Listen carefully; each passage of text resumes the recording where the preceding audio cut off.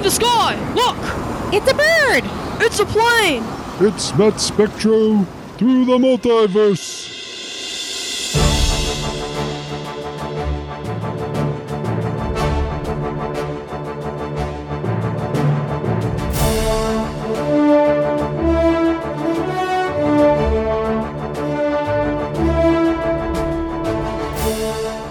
Hello, and thank you for joining us once again for another exciting episode of Matt Spectro through the multiverse. As always, I am your host, Matt Spectro, lifetime comic fan, lifetime animation fan, lifetime superhero fan, and this is the podcast that talks comic book-based animation. Thanks for joining us. Welcome to episode 72. I'm going to go over our 3 rules, and then we're going to hop right into it. Rule number 1, comic book animation. Enough said right there. Rule number 2, huge fan of the old team-up books. Marvel Team-Up. DC Comics presents Brave and the Bold, Marvel 2-in-1. This is a team-up podcast. Every week, it's me and a special guest talking comic book animation. Rule number 3, which is most important, we got to have fun. I'm not even going to hesitate. I'm going to bring out my guest right off the bat.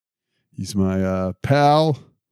He's my frequent guest, my editor, my creative consultant, my sometimes even guest host. Please welcome back to the multiverse, the one and only Michael Crockett.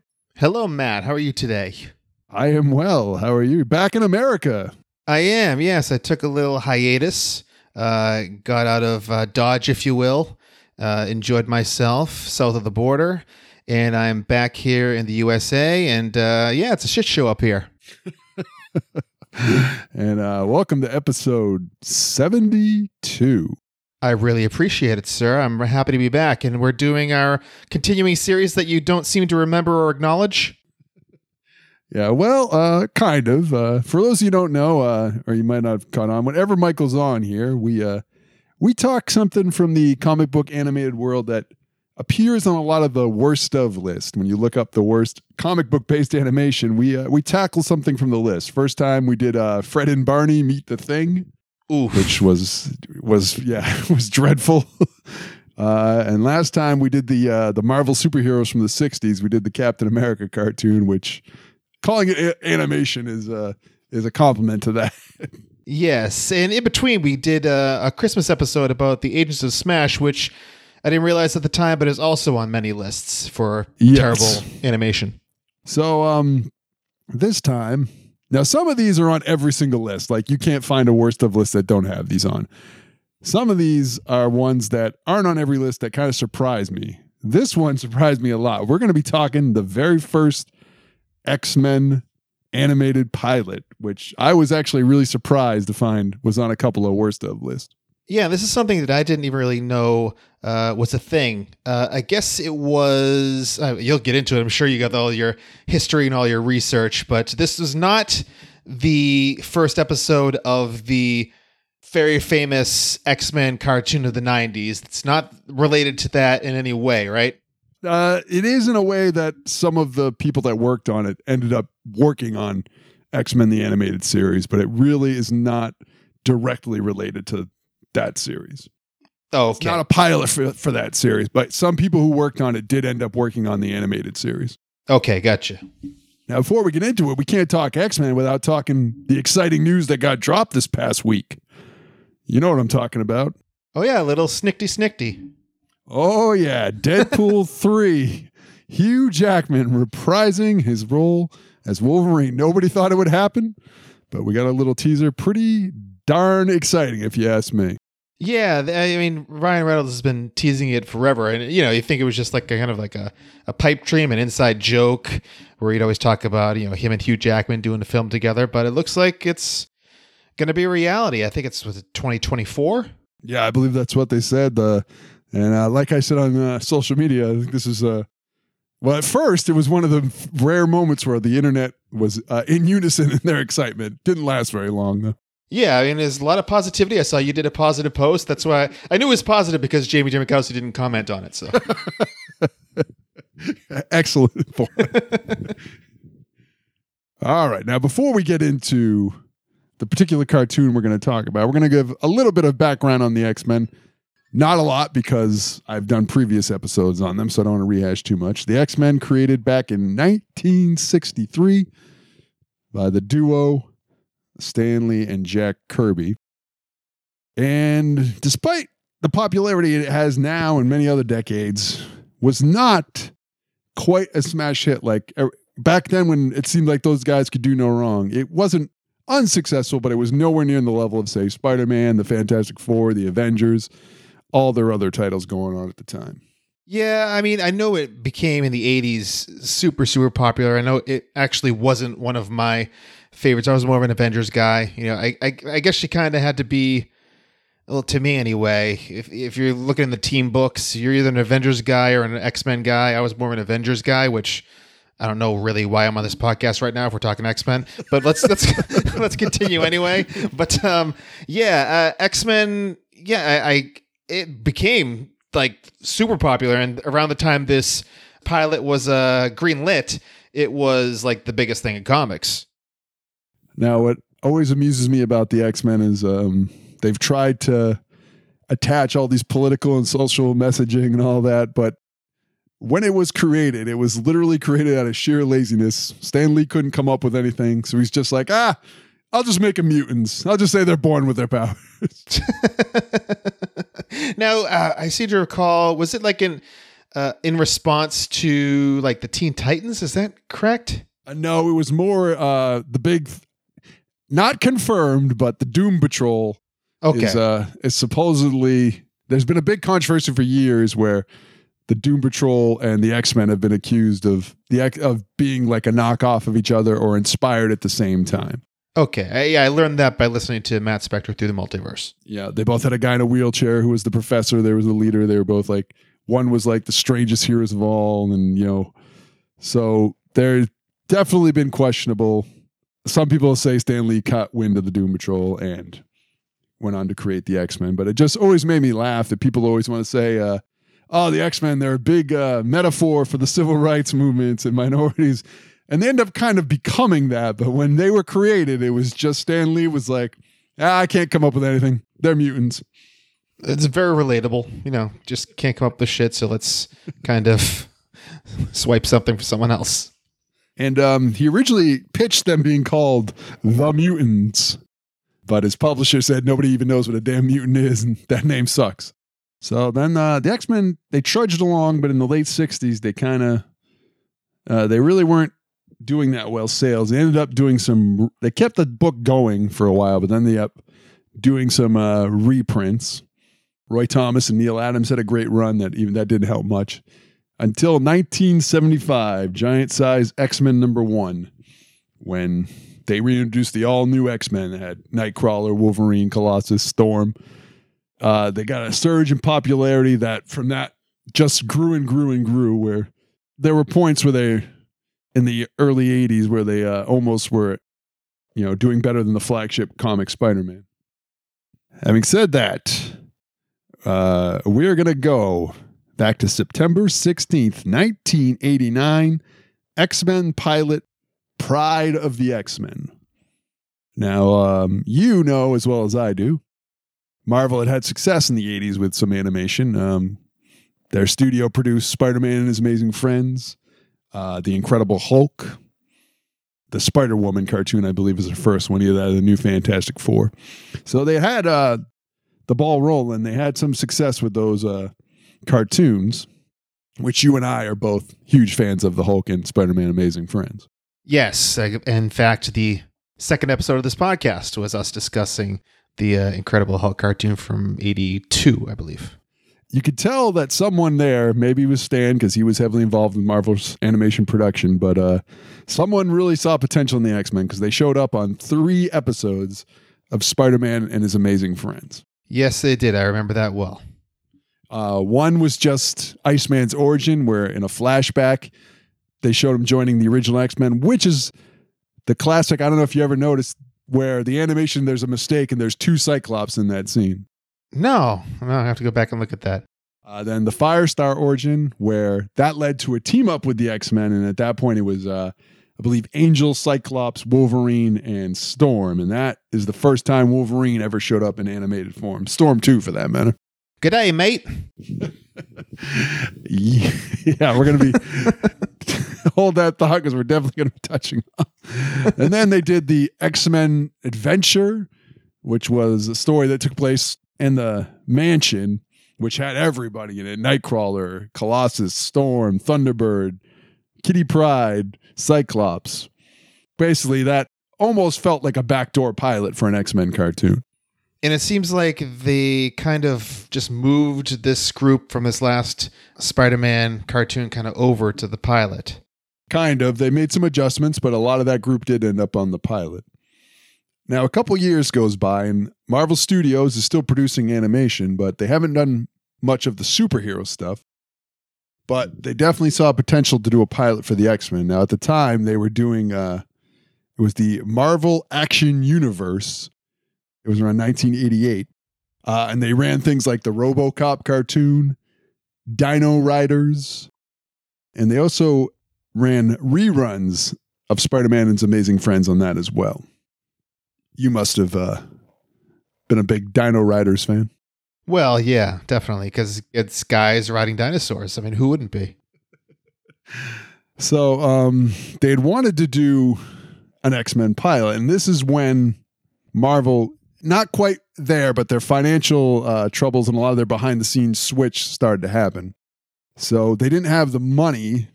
So what they did cleverly was they took the budget for the 13th episode of the RoboCop cartoon, and instead of producing a RoboCop episode, they made X-Men Pride of the X-Men. I mean, that's the best use of really your money when it comes to the RoboCop cartoon. I don't really recall it, but I think, yeah, probably a good decision. Now, I didn't see this when it happened. I ended up about 2 years later in 1991, I think it was. I was at a comic convention in Boston, Mass, and I bought a bootleg copy of Pride of the X-Men. I actually bought that and a bootleg copy of the Captain America live-action movie. Oh, wow. I remember that from Saturday mornings on Channel 56 here in Boston area. Watched those on the weekends, and there's always those 70s Spider-Man movies and TV shows. That was, I spent a lot of Saturday afternoons watching that stuff. Yeah, this X-Men cartoon, though, I had no knowledge of it until you brought it up as a potential topic for this episode. Because for you youngsters out there, we didn't have YouTube back then. We had these things called video cassettes where you could record things or go to the video store. And it would be very common to have a guy with a huge table of videotapes of stuff that you couldn't just rent. So that's how that was my first exposure to Pride of the X-Men. And we'll be watching it again. I haven't seen this in quite a while. Have you ever seen this, period? No, yeah, I haven't seen it at all. I did read about it and saw that it did eventually get it like an official. I know you got the bootleg copy. It did get an official release in the 90s. Yeah, I don't want anyone from Marvel to come after you, but maybe we should edit. I'll go back and edit that out. If Marvel's really that worked up about me buying a bootleg back in 1991, I'll send them a check. Okay. I'll hold you to that. So it was done New World Productions, Marvel Productions, and Toei Animation produced Pride of the X-Men. It's directed by Ray Lee and Stu Rosen. Written by Larry Parr, who went on to work on X-Men, the animated series. Now, even though this didn't lead to a show, something was going on, because if you remember, the 1992 Konami arcade game was solely based on this cartoon. Yeah, I saw that too, and I recall the game, which is a pretty cool game. And yeah, the character designs look very, very, I mean, just basically taken from this pilot. They, which we're going to get into the credit where it's credit too, but this between villains and heroes, this one pilot introduced 14 characters. So, like, if you weren't familiar with the X-Men, you get introduced to like multiple heroes and villains all jammed into one episode. Sounds like an episode of Game of Thrones. It certainly does. And another thing about this is the Konami arcade game which is just weird, because that was a big phenomenon in the 90s where 6 people could play at once. And they had the toy line that Toy Biz did in that era, even though they didn't have every character from the cartoon get a toy as well. So it wasn't, some people say inspired by, but not directly related. Now, I was surprised to find this on anybody's worst list. I know I haven't seen it in a while, but worst of seems like, like really bad. And I think it might come down to a couple of choices that they made, from what I understand. Well, everyone seems to be hung up on Wolverine having the Australian accent on this. That everybody who put it on their worst list just couldn't get over them making that mistake with Wolverine. Yeah, this is basically a carryover from Spider-Man and His Amazing Friends, where he inexplicably was an Australian guy. Voice director Rick Holberg claims that Australia was in at the time, and that was part of the reason that he was Australian. This was, Crocodile Dundee and Yahoo Serious were all the rage at the time. Yahoo Serious. Haven't heard that name in, how many years has it been since 1989?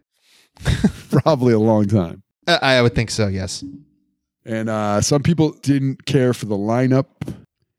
I mean, I haven't seen it in a while, but that seems to be all the lineup, his accent, and some people say the story is weak. But I mean, to say something's on the worst of all time, that's just a bold statement to me. And I think these people they're incorrect on this one. Well, we have to watch and actually find out, but I think maybe you got something underhanded going on. You're trying to slip this one by me. I want to review the worst comics of all time, and you're trying to find something that's halfway decent on a technicality. Well, I don't know if I'm trying. It just made the list, so I was like, all right, well, we're going to talk about it then. I can't not talk about it. Some quick changes they made. By the time this cartoon aired in 1989, this was not even the lineup of the X-Men. This seems to be based more on the slightly older lineup. Dazzler was in the group, I believe, at this point, but she was never in the group when they had the height of their popularity in the early 80s. They aren't the Brotherhood of Evil Mutants. They're the the Brotherhood of Mutant Terrorists. Yeah, okay. It's a buzzword you don't hear much today. And another change was the White Queen is part of the Brotherhood of Evil Mutants, which she was never a member of the Brotherhood of Evil Mutants. That was never a thing either. She was more of a leader in her own right? Yeah, the Hellfire Club. Yes. And Kitty Pryde was not new to the team. That's another thing. They say she's too whiny. That's the one of the other complaints of people that put this on their worst list. Okay. Now, this did not lead to success, though. This did not lead to an ongoing series. X-Men, the animated series, didn't happen until 3 years after this pilot aired. And so it just aired on its own, like as a one-off, and that was it. Yeah, on the Marvel Action Universe, they aired it 1 week, and that was it. This was also the end of Marvel Studios' animated universe. They decided, because of some of the financial issues and the regime changes, they weren't going to do them anymore. They pretty much up and canceled everything except for Muppet Babies they kept producing. Wow, Muppet Babies, huh? And then 3 years later, we would get X-Men, the animated series. We're going to go over the lineup. I didn't do all 14 characters because I figured I didn't want a 2-hour episode of the multiverse. So I'm going to go over the lineup and then the main villain. So we have Cyclops, who was created by Jack Kirby and Stan Lee. Now he's voiced by a Michael Bell, who is no stranger to not only animation, but the Marvel animated universe. He voiced Bruce Banner on the Hulk cartoon from 1982. He had done Duke on G.I. Joe. Multiple voices of on Rugrats. He was Zan of the Wonder Twins on the Super Friends. Also a character actor. He was in the first episode of Star Trek Next Generation. He even appeared on 2 episodes of Three's Company, if you can believe it. Oh, wow. Okay, now you got my attention. He played the fake, I don't know, what do you call him? Swarmy, or he was like a guru or something that was trying to trick Chrissy out of her money. A Swami. Is that what you're saying? Swami. Is that? Yes, I think that's the word. Okay, so it was the Good Three's Company with the Ropers and Chrissy. Yeah, I think Chrissy definitely, and I think the Ropers were still there at that point. Well, thank goodness, because Norman Fell is a treasure. He certainly was. We miss him. Yes, we did. Storm, created by Len Wein and Dave Cockrum. Andy Chapman did her voice, but I couldn't find any voice credits for her, which I thought was kind of strange. Because as you say, once you do one voice, you're everywhere. Yeah, she had to have done other voiceover work. I just couldn't find any. It was really weird. Maybe it was just nobody bothered to do a write-up on her. Nightcrawler, who's always been my favorite X-Men. He's also created by Len Wein, Dave Cockrum. Neil Ross does his voice, which is weird because Neil Ross did the voice of Cyclops on Spider-Man and His Amazing Friends. Oh, really? It's weird that he now does Nightcrawler. He also, on Hulk Hogan's Rockin' Wrestling, was the voice of Mean Gene Okerlund. Oh, my goodness. This time has been allocated for Neil Ross. Kitty Pryde, created by Chris Claremont and John Byrne. Kath Soucie does her voice. She's done a bunch of voice acting. She was Linka on Captain Planet, as well as Lola Bunny. Of course. And we have Wolverine, created by Roy Thomas, Len Wein, John Romita Sr. Patrick Piney did his voice. This guy made me laugh because I found him in multiple cartoons and Disney animated movies, and every time it's listed additional voices. So he did this one voice that everyone rejected, and they sent him back down to the minors, basically. Colossus, created by Len Wein, Dave Cockrum. Dave Gilzevan did his voice. Now, he did the voice of, and I'm probably pronouncing that wrong, he was the voice of Spider-Man on Spider-Man and His Amazing Friends. Oh, jeez. It's Old Home Week. Colossus was always my favorite for some reason I can't really explain. Dazzler, created by Tom DeFalco and John Romita Jr. And Alexandria Stoddard did her voice. And another one where I could find no voice credits for. And Dazzler is my least favorite for reasons I probably could explain. Dazzler is a weird character. I think she was just added because they wanted to have another female in the group and they didn't want to do Jean Grey. Or Rogue. Or Rogue, yeah, that might be as well. Yeah, weird. Professor X, created by Stan Lee and Jack Kirby. The late John Stevenson did his voice. His most famous role was he was Mr. Slate on the original Flintstones. Oh, wow. Oh, my goodness. So he was, I can understand why he's the late John Stevenson. Yeah. And I'm only going to do the main villain, Magneto, created by Stan Lee and Jack Kirby. Earl Bowen does his voice, who you probably would know. He was in Terminator 1 and 2. He's the psychologist who he commits Sarah Connor to the mental institution, questioned Kyle Reese in Terminator 1. He also appeared on an episode of Three's Company as well. Oh, Jesus. And what did he do? He was going to shut down Jack's Bistro because he wasn't going to let him get a liquor license because it used to be a pickup joint for prostitutes. Oh, wow. Jack had to prove that he ran a wholesome restaurant so he could get his liquor license. So that was a Furley episode, so F this guy. Now, your former podcast co-host, Brian Malonis, has never seen a Terminator movie. Please tell me the same does not apply to you. I saw Terminator 2 multiple times, and I might have seen Terminator 1 once, and it was after I saw Terminator 2. All right, I'll let it slide. At least you've seen them both. You'll allow it? Thank you. I will allow it. So we're gonna find out for ourselves. Is X-Men Pride of the X-Men as bad as they claim? We're gonna find out. We're gonna watch it right now. Don't go anywhere. We'll be right back. When you're looking for action, adventure, excitement, X marks the spot. It's Wolverine, Colossus, Dazzler, Nightcrawler, Storm. It's the most popular team in superhero history. Every month in Marvel Comics. X-Men. Look for Marvel Comics where X marks the spot.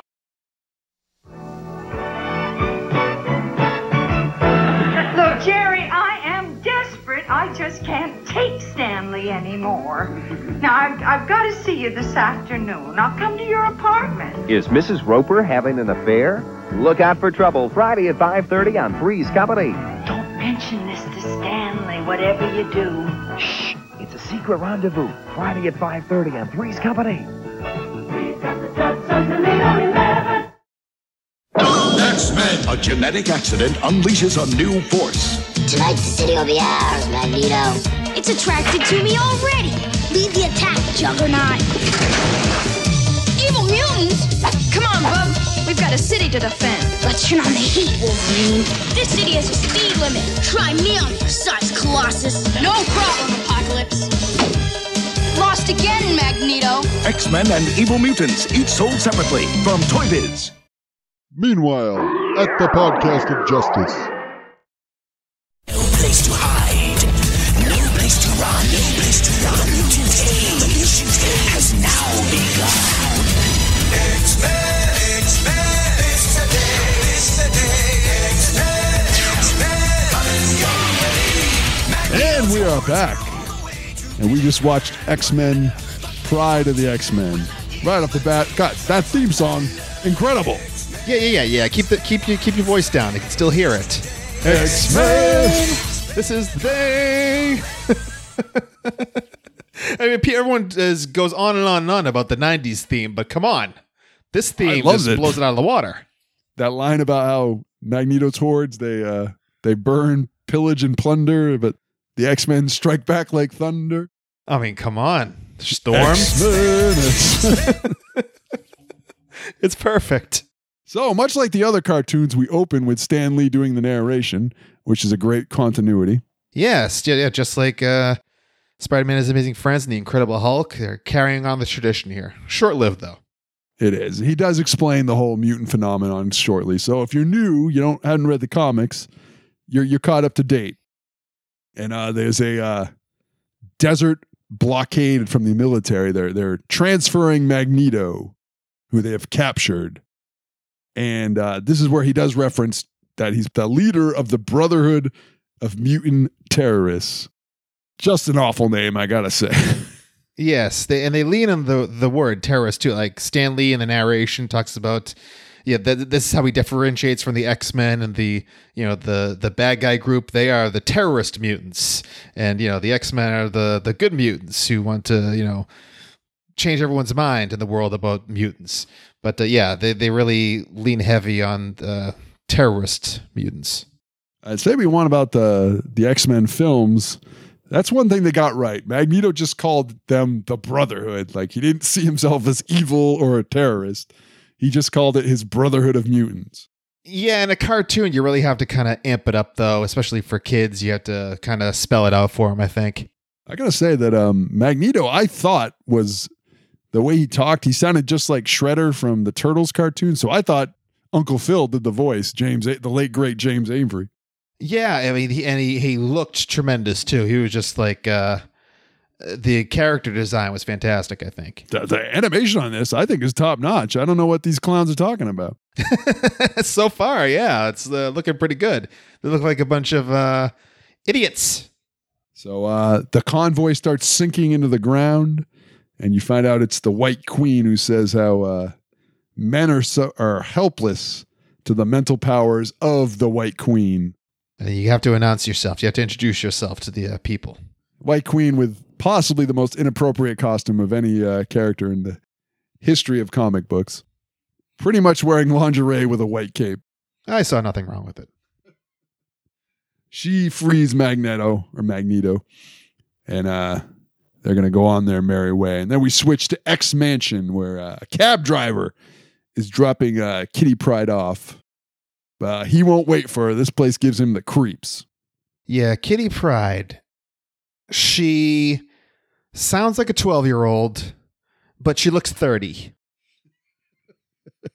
The 80s fashion really doesn't do her any favors at all. She's got the puffy hair. She's got the jacket with the big shoulder pads.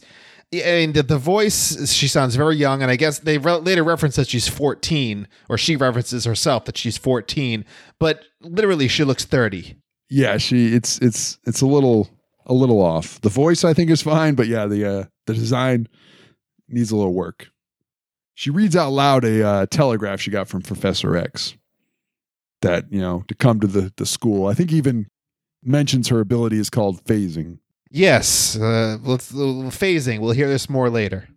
It's weird when she comes in. He doesn't introduce himself. He doesn't come to the door. He makes a mental projection of himself to welcome her, which I thought was kind of unnecessary. He's just showing off at this point. And that he explains mutants and they're the X-Men, and she gets very upset that she is a mutant, she is a freak. But he explains they are not freaks at all. And then we get our first glimpse of the Danger Room, where you get a pretty neat scene where every individual member does something in the Danger Room, and we get introduced to them, where Professor X explains their powers as well. Yeah, so it's a good way to it's a kind of backdoor way of just getting the main players out there for all the viewing public to see. Kitty is she's a little freaked out by Nightcrawler. As she should be. This guy, I'm sure they get into it. But he's I don't know. He's a little creepy. I mean, she phases into the Danger Room, which Wolverine grunts, something about kids. Yeah, this Wolverine, for some reason, like almost every time he starts talking, he starts with like a. It's not only does he have an Aussie accent, he's got this this little creepy growl that he talks with. Yeah, and Colossus couldn't talk more stereotypical 80s Russian if you tried. Yeah, I was looking back and seeing if Dolph Lundgren did the voice, but turns out no, it was that other guy that you mentioned. Which, for some stupid reason, he's constantly referring to himself in the third person. Well, it's because he's a guy from another land. They don't understand how to speak, apparently. That's the 80s for you. He's like, Colossus, like little one. He's like Elmo, except a lot taller and shinier. Wolverine doesn't want her around. She's just a kid. They're going to answer an alarm they get. So they're going to get into the jets. Wolverine constantly, we're going to get into it, but ongoing theme really has got a problem with, I don't know if it's children in general or just Kitty Pryde. Probably kids in general. But Nightcrawler, very open to children. I mean, you kind of glossed over it, but Kitty phases through the computer because Nightcrawler kind of sachets over to her and she backs away from him because he's got the German accent and he's like, hey, me, how you doing? I can't do the accent, but he just kind of is like going for some unwanted advances, and Kitty's just kind of like, get away from me, freak. So yeah, I'd rather have Wolverine. Wolverine is more more of my speed. Just kids, get the hell out of here. Let's go with Wolverine's take. And of course, so Nightcrawler is German, despite speaking fluent English, must call everybody Furline. Yes, there's plenty of that in this episode. But when they leave, you find out it was just a trick. Magneto and Juggernaut, they lured the X-Men away so they could attack the mansion. Yes, their sinister plot is coming to fruition. I see on my screen here, I was typing fast in my notes, and Juggernaut autocorrected to Juggernauty, which is that's the adult movie version of Juggernaut. They do actually reference that he's Professor X's stepbrother. I wasn't sure if they were going to bring that up. Yeah, I didn't know that. So that was interesting to hear. And they're watching them over the security cameras or whatever coming. Kitty Pryde and Professor X, the only one left behind after the others went on their wild goose chase. So they see Juggernaut and Magneto coming towards them through the security cameras or whatnot, and and Kitty Pryde backs away like it's like she's watching Jaws 3D. It's coming they're coming right towards her. They're just on the screen, and she kind of backs and phases through another computer. Yep, she scrambles the defenses. Yes. So they get in, and we find out Magneto wants Cerebro's mutant power circuit. Very aptly named. Professor X gives to Kitty to try and protect where she's running and phasing.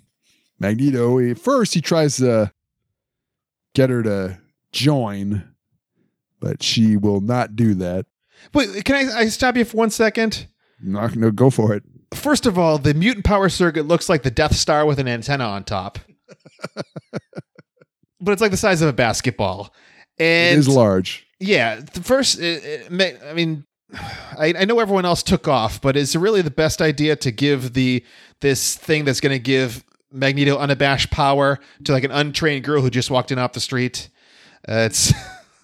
I don't know about that. I mean, maybe it's because he obviously can't get around as well as she can. But I mean, saying that, she runs through a wall, phases through a wall. Magneto blasts that same wall, and walking, she's running, right? She runs through the wall, and Magneto blasts through the wall and walks, and suddenly it's just 2 steps behind her. And he uses like these cables with his powers to trap her, gets the cerebro mutant circuit, and laughs. Ha ha ha ha. An all-time heel laugh right there. So then we switch to the jet that's gone to a deep space probe where Pyro and the Blob have some people captive.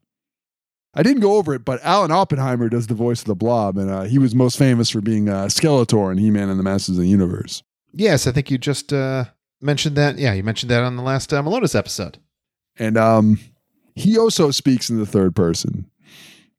He says, "Nothing on Earth can move the Blob." Yes, everyone's going to announce themselves. It's a theme for the show. And Colossus gets him in a bear hug, and indeed he's correct. Colossus cannot move him. Wolverine says that if he can get his claws on Pyro, he's going to be talking out the other side.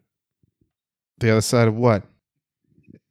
He doesn't say. He just says the other side. I think you're supposed to make you're supposed to put the pieces together on that one. Okay, I didn't, so.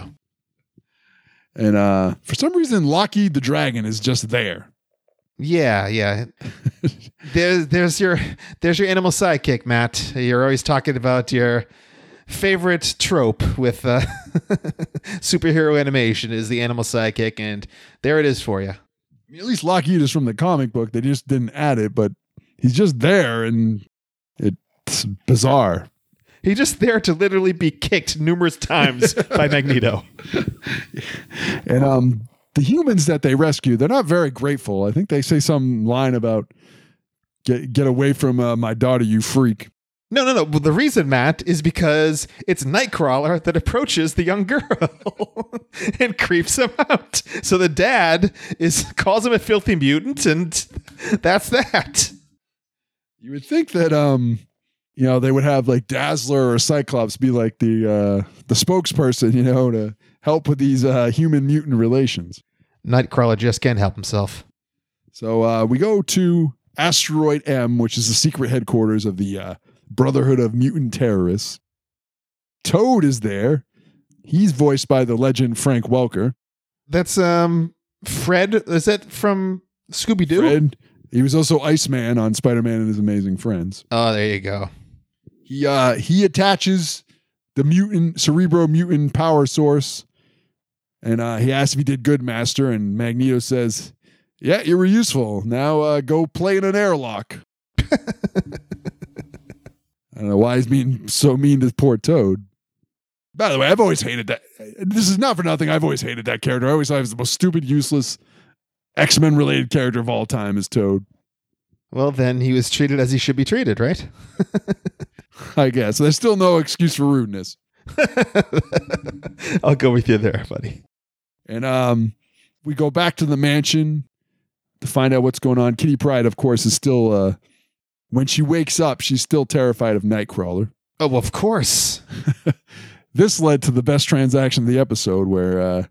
and I wish I could do the voice, but I can't. But Kitty says, "Oh, it wasn't a dream, then it was all real." Wolverine says, "Of course it's real. Get with it. X-Men don't have room for whiny brats."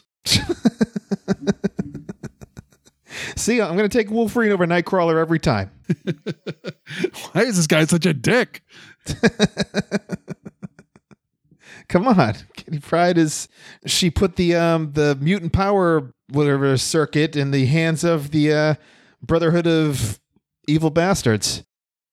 They discover that Magneto's bizarre plan is going to use this to direct a comet towards Earth that'll pretty much wipe out all life on Earth, which is a little bizarrely out of character for Magneto, I gotta say. Yeah, it kind of, the result of what would happen with this comet hitting the planet kind of shifted a little bit. Like at first they said it would like obscure the moon and sun for ages. Yeah. And that would effectively wipe out the planet. And then later I think Magneto just says that it would like destroy the Earth. Which, would wipe out humanity, which Magneto was a little bit more evil at some points of his career, but I don't remember him ever really just wanting to wipe out. He wanted to have mutant superiority or rule the humans, but I don't remember him ever really wanting to kill all of humanity. No, he wanted them to all be kind of subservient to him. He wanted to keep them around so they could all just do his bidding, basically. And they're like, we have to stop him, which immediately, without a second hesitation, Wolverine declares, the kid's staying here. She'll only get in the way. That's good. She's a liability. Before anyone even suggested she goes, Wolverine has put his foot down. This little brat is not going. I like it. To her credit, Storm sticks up for her a little bit and says that Wolverine's being a bit harsh. But Professor X agrees that it is too dangerous for Kitty Pryde to be going on this mission. And speaking of Professor X, there's a big controversy in this episode that I'm not sure that you noticed. As they were picking the Professor X up off the floor, they put him on the table. Do you remember that part? I do, where Cyclops for some reason had to blast the debris off the table. Yes, he's just showing off for Kitty Pryde. But they put him on the table, and as Professor X sits up, his leg moves. I didn't notice that. Yeah, if you go back and watch it, he goes and sits up and like, he bends his knee as he's sitting up. So it's people are wondering, is he pulling the wool over people's eyes? What's going on there? Or it's just the animators just don't know what the hell they're doing?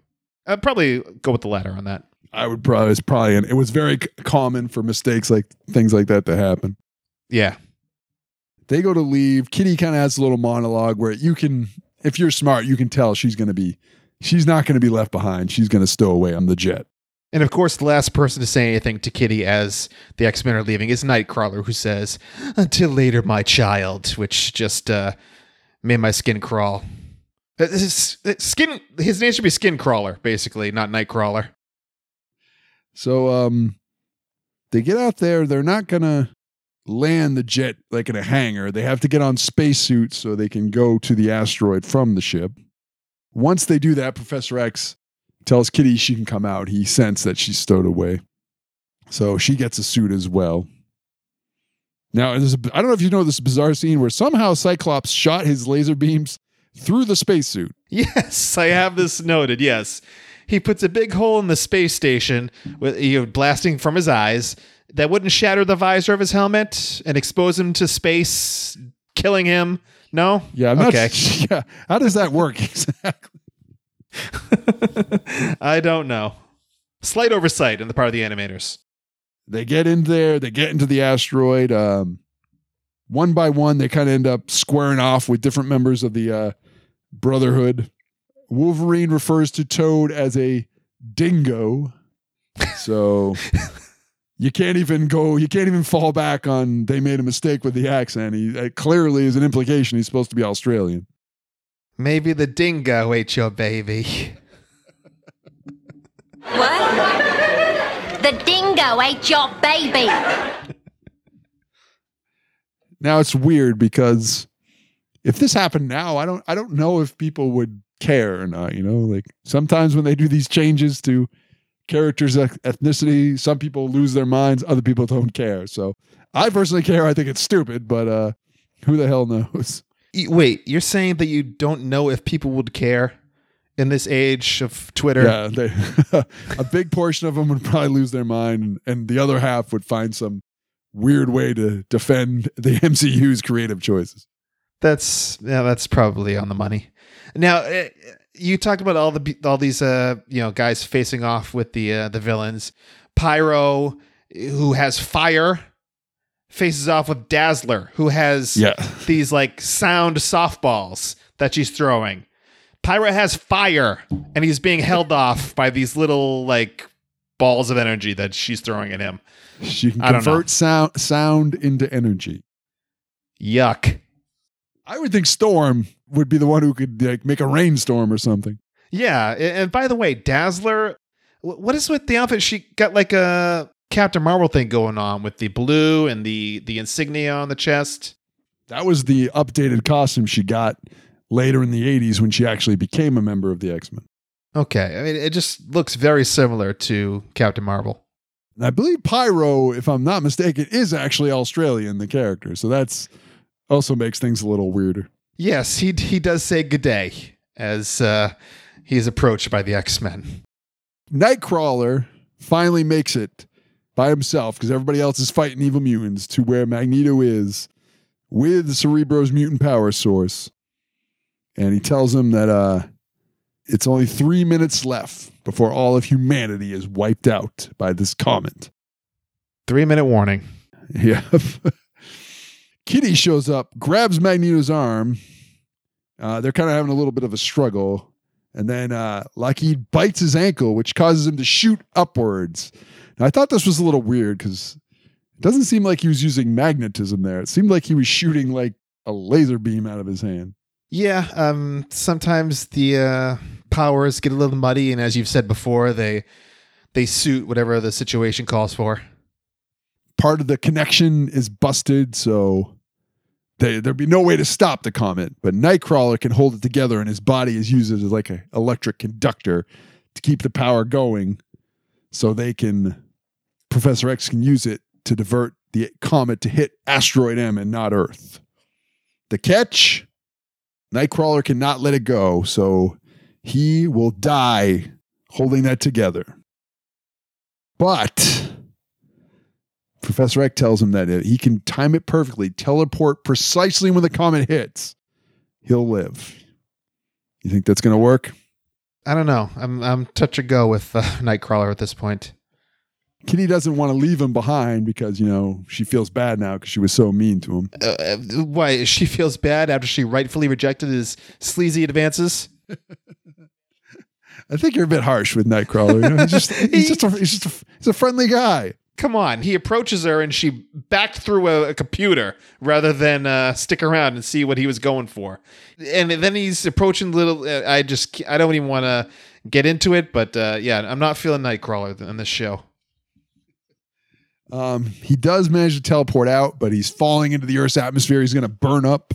They try and catch him with the grappling beam, but he vanishes. There's a real sad moment where everyone thinks Nightcrawler is dead.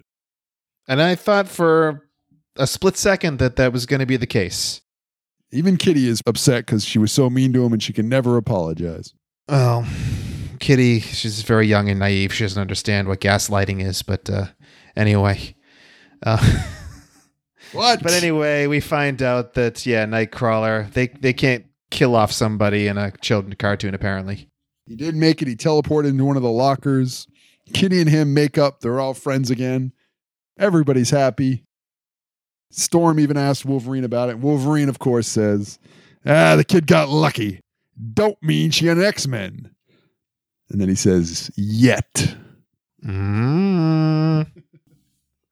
So she even warmed Wolverine's ice-cold heart a little bit. Yeah, it's slightly defrosted at this point. And then Stan Lee talks us off about how they've saved the day, but there's going to be other adventures for the X-Men. You get a great shot of the X-Men kind of posing with Professor X in the background. And there you have the X-Men, the first ever X-Men cartoon, X-Men, Pride of the X-Men. I'm not getting into my official review, but I got to say, especially compared to the ones we've already reviewed, this does not belong in anybody's worst of list. Like I said, I think it is just a few of the choices that they made that put it there. It was, It's not without its problems, but worst? Come on. Yeah, I think there's a lot. I'm sure it was very far down on the list. Like out of 20, it was probably 19 or 20. A lot of people, I'm sure, just feel very strongly about Crocodile Wolverine. I'd put it up against Fred and Barney Meet the Thing any day. Yeah, if only Fred and Barney would have actually met the Thing. Well, we can talk about we'll give our official ranking, and then we'll discuss the things we think are that it needed improvement and the stuff it doesn't get enough credit for. We're going to go over to our spectrometer.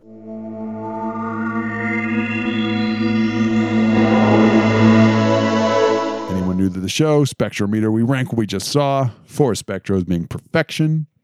0 spectros being garbage.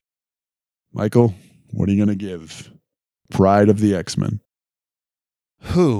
Well, I really wish that I had the X-Men 90s cartoon in mind to kind of compare and contrast, but in fact, I don't. I never really watched the show. I was an older gentleman by that point. Well, not a gentleman, but I was out of it at that point and never really watched the X-Men cartoon. So I don't really have that to compare and contrast with, but on its own, this X-Men, Pride of the X-Men pilot, like you said, the animation's good. Like we both said, the theme song is fantastic. I will put it up against the much vaunted X-Men theme of the 90s show any day of the week. I mean, there's no lyrics on that. There's no lyrics. I mean, you need lyrics, and it's absolutely tremendous. The X-Men theme of this pilot is the best. It's the best. For that alone, that's a spectro in and of itself. That gets 1 spectro. We'll give another spectro for the animation, and let's give a spectro for Colossus. He was pretty true to form, looked like the outfit straight from the 80s comic books. So that's 3 spectros.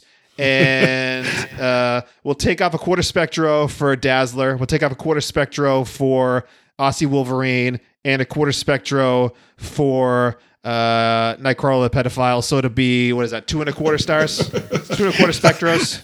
I couldn't keep up with all that math. Yeah, let's go 2 1/4. All right. It's a little Steiner math there for you. Oh, man. I'm also going to go 2.5. Animation is top notch. I think the animation was really good. They got almost all the character designs perfect. I like the lineup they chose to do. Theme song is stupendous. Amazing. Like, I was singing it all day. And I'll probably be singing it for the rest of the week. X-Men. X-Men. Now, it's not without problems. Obviously, Wolverine's terrible Australian bit. And another flaw they have is they just introduce so many characters that hardly anyone gets to get spotlighted or do much. Other than Kitty Pryde and like Nightcrawler, no one really gets to do a lot on the whole episode. Magneto is like the only villain who gets more than like 1 word of dialogue. The plot is very generic supervillain cartoon. So, flawless, no. But worst of, get the hell out of here. Anybody who puts it on the worst of hasn't seen enough comic book based animation if you put this on your worst list. I think at this point, you have to come up with your own list. You should put out a list because you've got 72 episodes behind you of viewing all this stuff. So I think if you put out a list, that'd have some weight to it. Well, like the previous ones I would put on there, Fred and Barney Meet the Thing, the Captain America cartoon from the 60s. If I could find it, that 70s Fantastic Four cartoon, I'm sure is going to make the list. I haven't seen it in years, and it's very hard to find. Oh, come on. Herbie's a treasure. Avengers United We Stand, pretty terrible. But what did you think out there? Did you like Pride of the X-Men? You might have liked it more than Mike and me. You might have thought it was one of the worst. I don't know. Let us know what you think. We want to hear from you. Go to my social media and let me know. I'm Matt Spectro on Twitter. Follow me while you're there, or go to my Facebook page, Matt Spectro Through the Multiverse, and let us know what you thought. If you liked it better, if you thought we were too kind or not harsh enough, that's okay. But I really stand by that this does not deserve to be on anybody's worst of list. Yeah, there's a number of things that could go before this, but as we said, we've been searching and searching for that Fantastic Four cartoon, and in the meantime, we've just kind of found this X-Men thing, and I hadn't seen it or even heard of it, so it sounded a little enticing to me, so that's what we went with, but we'll find something much more dreadful next time. And if a child in 2022 comes across Pride of the X-Men, what do you think? They're going to enjoy it? I mean, I guess so. How old would the kid be? I mean, if they're X-Men fans, if they'd seen the movies, which are 15 years old at this point, maybe. How's that for a definitive answer? I think they would, just because of the Tomy animation. I think is really solid. I think it would keep their attention. Maybe an older kid, not so much, because they've been submitted to so many different X-Men cartoons. But I'm going to say yes. Okay, let's go with yes then. All right. And as always, you go to my social media and let us know what you think. Michael, I want to thank you for joining us.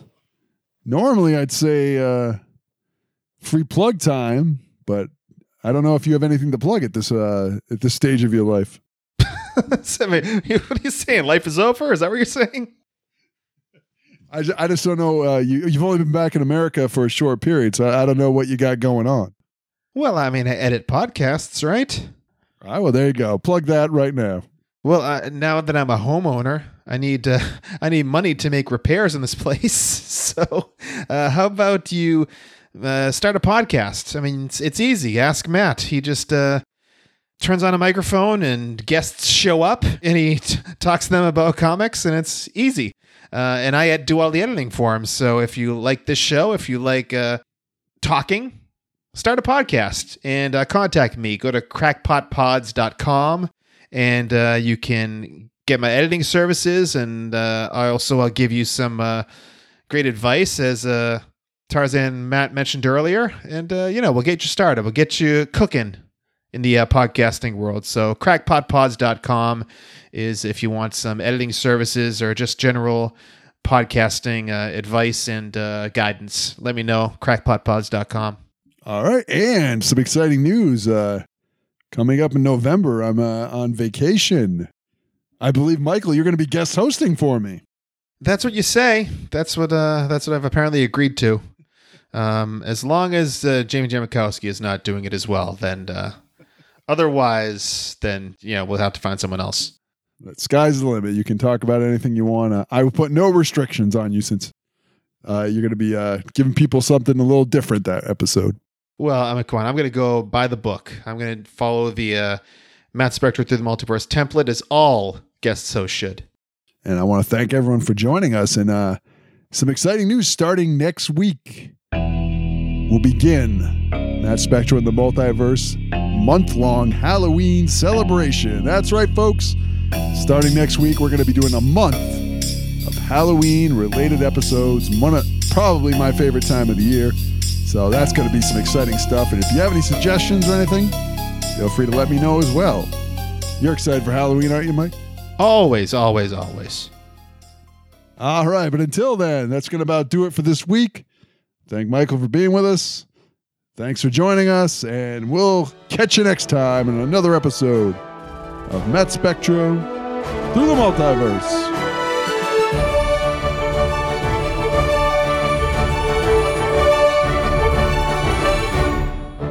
Excelsior!